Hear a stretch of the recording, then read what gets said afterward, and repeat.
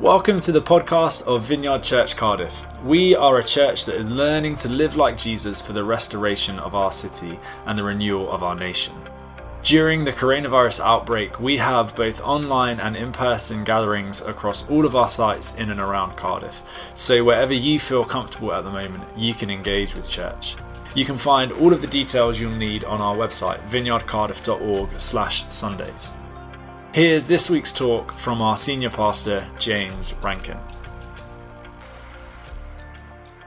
Hi, great to be with you today. My name's James. If I haven't met you before, we are continuing in our series Live Like Jesus today. And the basic idea, if you haven't been around over the last few weeks, is that discipleship is ultimately about learning to live like Jesus. And 1 John 2 verse 6 says, "Whoever claims to live in him must live as Jesus did." Last week I looked at being with Jesus, be with Jesus, and I spoke from John 15 about this idea of abiding, remaining in the vine, in him, live in him. And we started something called Start the Day. As a church, we're just wanting to encourage the whole community to start the day with Jesus. We just think that there is such benefit taking, whether it's 10 minutes, 20 minutes, an hour in the morning, to just start our day with him. And that out of that begins to flow our apprenticeship to him, that we begin to learn to spend time with him. And that ultimately we learn to do what he does. So it's be with Jesus, do what Jesus did. And so that's what I want to look at today. I want to start with a little story from John Wimber, who started the Vineyard movement, which is a couple of thousand churches all around the world now. But he had an amazing story of coming to faith, like a desert, literally a desert experience. He drove to the desert in a dark place and encountered the Lord. The Lord broke into his life, but he had no Christian background, managed to find a Bible, found himself studying the scriptures, going to church. But one day he turned round at the end of the service and he went up to the pastor. He was quite new to it all, and he said, "So when do we do the stuff?" "And the stuff?" said the pastor. What's the stuff? You can imagine, you can just picture it, can't you? "You know," John replied, "the stuff in the Bible, like healing the sick, casting out demons, the stuff." "Oh," replied the pastor, "well, we don't do the stuff. We believe that Jesus did the stuff 2,000 years ago, but we don't do it today." And with a rather confused look on his face, John said, "And I gave up drugs for this." It's just that moment. What John brought to the church is doing the stuff, is to do what Jesus did. This is in the DNA of the Vineyard movement. I remember coming into the Vineyard when I was about 17, so I'd been brought up in a Baptist church, which would be very much like this pastor. It was like, well, you know, Jesus was amazing, Jesus did this stuff, but we don't do the stuff that Jesus did. You know, this is in the scriptures, but we don't actually do it. And so when I was 17, started going along to the Vineyard, and when I was 18, actually went up to Edinburgh for a conference where we started praying for people, going out on the streets, speaking to people about Jesus. And I just remember how it turned my world upside down. Like, my faith came alive. It's like, we actually get to do it out on the streets, feeding the poor. And that's such a huge part of who we are as a movement. So I want you to grab your Bibles. I'm grateful to John Mark Comer for some of his thinking on this. And we're going to be in Matthew's Gospel today. Last week it was all about John. Today it's all about Matthew. And I've got a number of passages that I just want us to talk through, starting in Matthew 4, verse 18. As Jesus was walking beside the Sea of Galilee, he saw two brothers, Simon, called Peter, and his brother Andrew. They were casting a net into the lake, for they were fishermen. "Come, follow me." Again, throughout this invitation, "Come and follow me," Jesus said, "and I will send you out to fish for people," or "I will make you fishers of men." Now, this just wasn't just a little, trite phrase, "I'll make you fishers of men." Actually, at the time, it meant something deeper. It's like, I will teach you how to teach other people, that you will become great teachers because of me. And then going on in verse 21, it says, going on from there, he saw two other brothers, James, son of Zebedee, and his brother John. They were in a boat with their father Zebedee, preparing their nets. Jesus called them, and immediately they left the boat and their father and followed him. Jesus went throughout Galilee, teaching in their synagogues, proclaiming the good news of the kingdom. That's what we're called to do today, healing every disease and sickness among the people. We're called to pray for the sick. And news about him spread all over Syria, and people brought to him all who were ill with various diseases, those suffering severe pain, the demon-possessed, those having seizures, and the paralysed, and he healed them. And large crowds from the Galilee, the Decapolis, Jerusalem, Judea, and the region across the Jordan followed him. Now when Jesus saw the crowds, he went up on a mountainside and he sat down. And then what happens is we move from Matthew 4 into Matthew 5 and 6, which are known as the Sermon on the Mount, which are really Jesus' most complete teachings on what it means to live a kingdom life, what it means to be a disciple in the kingdom of God. And Jesus teaches things like loving your enemies, the Lord's Prayer, being salt and light. And I don't have time to reach and teach through the whole of it, but there's a couple of things that I just think are so important to note. There's 2 verses that I want to draw your attention to, and they're really right at the beginning of the Sermon on the Mount and right at the end as well, that bookend this whole section. So Matthew 5 verse 17. Do not think I've come to abolish the law or the prophets. I've not come to abolish them, but to fulfill them. For truly I tell you, until heaven and earth disappear, not the smallest letter, not the least stroke of a pen will by any means disappear from the law until everything is accomplished. Therefore, anyone who sets aside one of the least of these commands and teaches others accordingly will be called least in the kingdom of heaven. But, and this is the key bit, but whoever practices and teaches these commands will be called great in the kingdom of heaven. So that's the beginning. And then the end, 7 verse 21. Not everyone who says to me, Lord, Lord, will enter the kingdom of heaven, but only the one who does the will of my Father in heaven. Many will say to me on that day, Lord, Lord, did we not prophesy in your name, and in your name drive out demons, and in your name perform many miracles? Then I would tell them plainly, I never knew you. Away from me, you evildoers. And then it's the next line, verse 24. Therefore, everyone who hears these words of mine and puts them into practice is like a wise man who built his house upon the rock. And then it goes on to talk about these foundations. Do you see the similarity in what Jesus says in both of these sections that I've just read? At the beginning and then at the end of the Sermon on the Mount, Jesus emphasizes the importance of not just hearing his words and his teaching, but actually about putting it into practice. Put his teaching into practice. If we're serious about learning to live like Jesus, then it's not enough just to be with Jesus. Yes, we get to be with Jesus. Yes, we get to abide in his presence. But out of that place, we can't but do what Jesus did. And this brings me back to this analogy of apprenticeship that's been running through this whole series. How when we talk about discipleship to Jesus, what we're basically talking about is apprenticeship, a student learning from a teacher. But I want you to think about apprenticeship for a moment. One of my friends has recently just retrained as an electrician, and so last week he came round and started doing our electrics for us. Now, his goal as an apprentice electrician isn't just to spend time with their teacher, the fully trained expert, because he's still learning how to do it. And also the goal isn't to acquire knowledge about how to do the wiring, or that's obviously going to help. The end goal for the apprentice is to become a competent, fully trained, fully qualified electrician who can do all the things that an electrician does. It's not just about acquiring knowledge, it's about putting that knowledge into practice. It's about growing up before we grow old. It's the same with a doctor. I know lots about doctors. I'm married to one. I lived with 6 after I finished university. So watching them during, the 5 years of medical school, where they begin to get a bit more and a bit more and a bit more. And then basically they just keep training.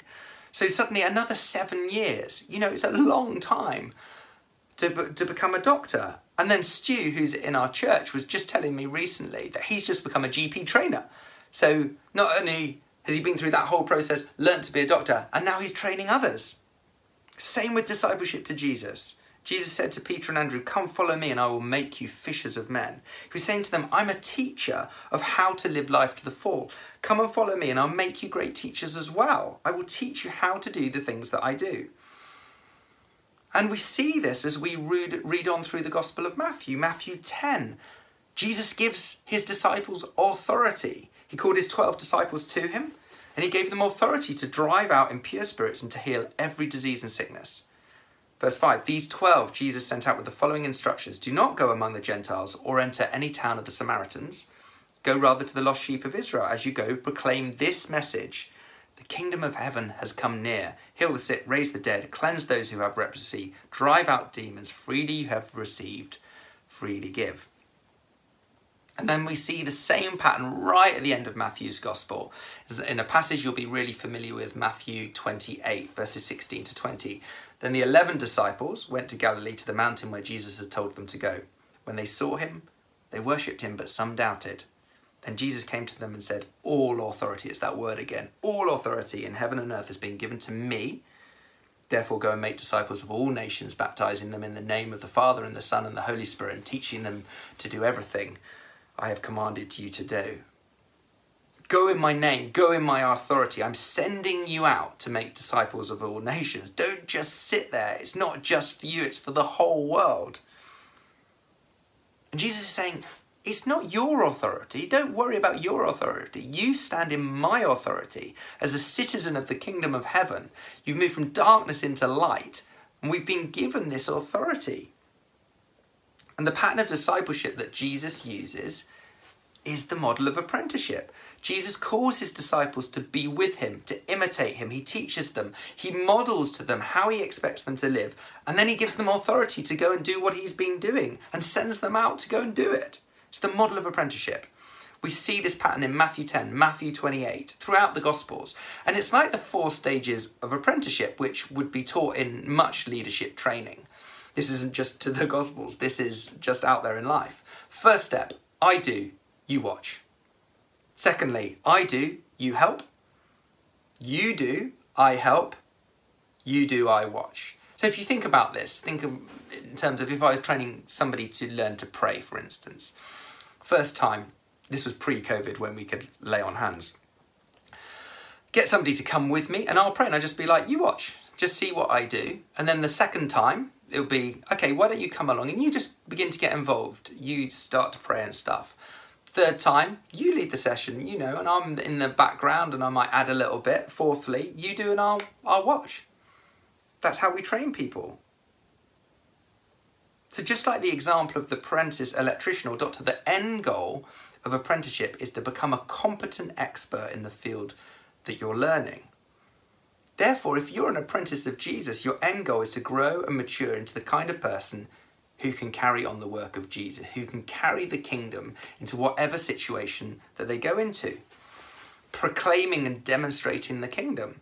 How did Jesus do this? There's a number of different things. Through telling people the good news. That we have to be really clear about what that is and how we tell other people about it. Through healing the sick and casting out demons. That when people are sick, it's like, we pray for you. Casting out demons. You know, I've done that many times in my life. That it's just like, actually, Jesus, would you release this person from this situation right now? And in your name, in your authority, we just cast out anything that's not of you. Be gone in the name of Jesus. He did it through compassion and standing up to injustice. He did it through radical hospitality, eating and drinking in community, welcoming all people towards him, not just some people. Everybody can come. He did it through making disciples. So if you're an apprentice of Jesus, your end goal is to be able to do these things. Now, the danger is that for some of you, this is kind of where you get off. You're like, do you know what? I love the be with Jesus stuff, just me and Jesus. Wow, the things that you're talking about, how do we go and do that? You know, Jesus was amazing. He was God. Of course he could do these things. But for me, well, it's just impossible just to disqualify ourselves. But we've got to remind ourselves that everything Jesus did, he did as a real, true human being, empowered by the Holy Spirit, as an example for his apprentices to follow. He gives us, his disciples, authority to be sent in his name. Now, I want some of you to cast your minds back to the 90s. Others of you are like, I wasn't even born in the 90s. Okay, well, there was something called, we used to have these little bracelets. What would Jesus do bracelets? WWJD. I never actually had one, but some of you might still have yours. It was helpful at the time. It was a big craze. You know how you go through these moments. But I do think it can be a little bit misleading, because when we stop and really think about it, Jesus was a first century Jewish male rabbi. And most of us don't fall into that category anymore.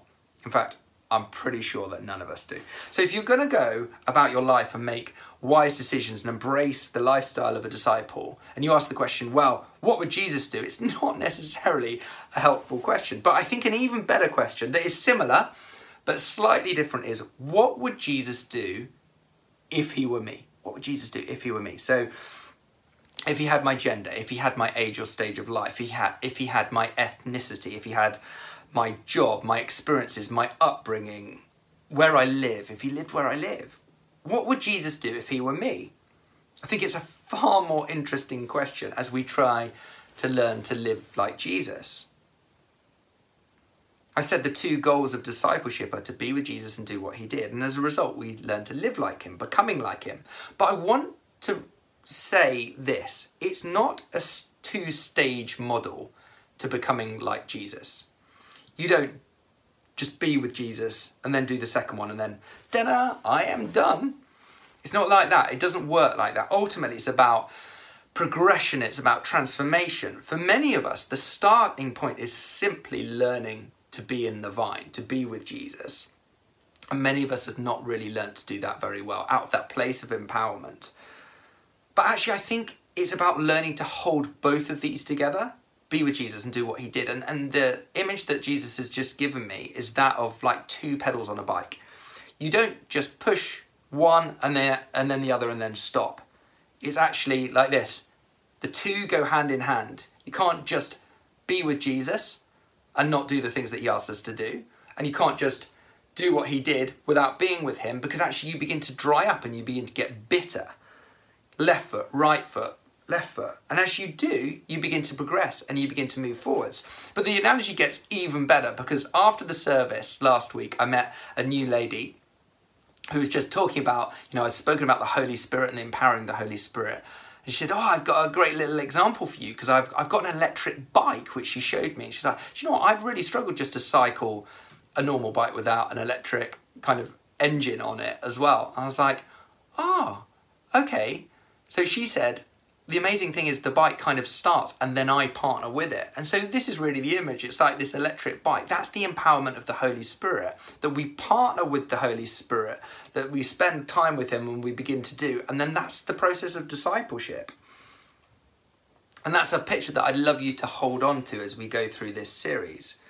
Now, next week, we're going to make a little bit of a gear change.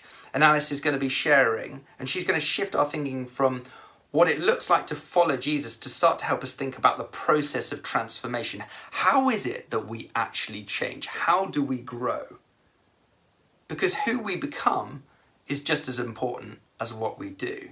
Yes, our goal is to be with Jesus and do what Jesus did, but ultimately it's to become like Jesus, to have our whole lives transformed so that we begin to live like him. So that's where we're headed next week, and we'll shift for the remainder of the series. The last thing that I want to say is that if we're going to do this well, I think that it's important that we've got to learn to live in the moment. The thing about learning to do what Jesus did is that you can't always schedule these things in. Yes, we can have practices. Yes, we can have rhythms. But sometimes situations just occur in our life. They're right there in front of us a lot of the time.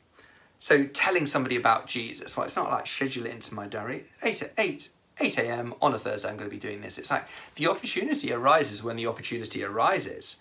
Or you're praying for somebody who's sick. The likeliness is that divine moments, encounters, opportunities will just present themselves when sometimes it's least expected. Any time of any day. And I think that there's two characteristics that we need to have in mind if we're going to be responsive to these moments. The first is to be interruptible, and the second is to be available. We see throughout his life that Jesus was interruptible. He had this uncanny ability to see the right people just where they were. And we've got to learn to pay attention to see what Jesus is doing, to to doing the stuff, as the Vineyard John Wimber would talk about. And can we recognise these opportunities? I just believe they're there throughout every moment of every day. But they're much, much more likely to happen if we come out of a place of having been with the Lord. That sensitivity to what Jesus is doing. Then somebody's in front of us, it's like, oh, I've got to do something. I've got to pray.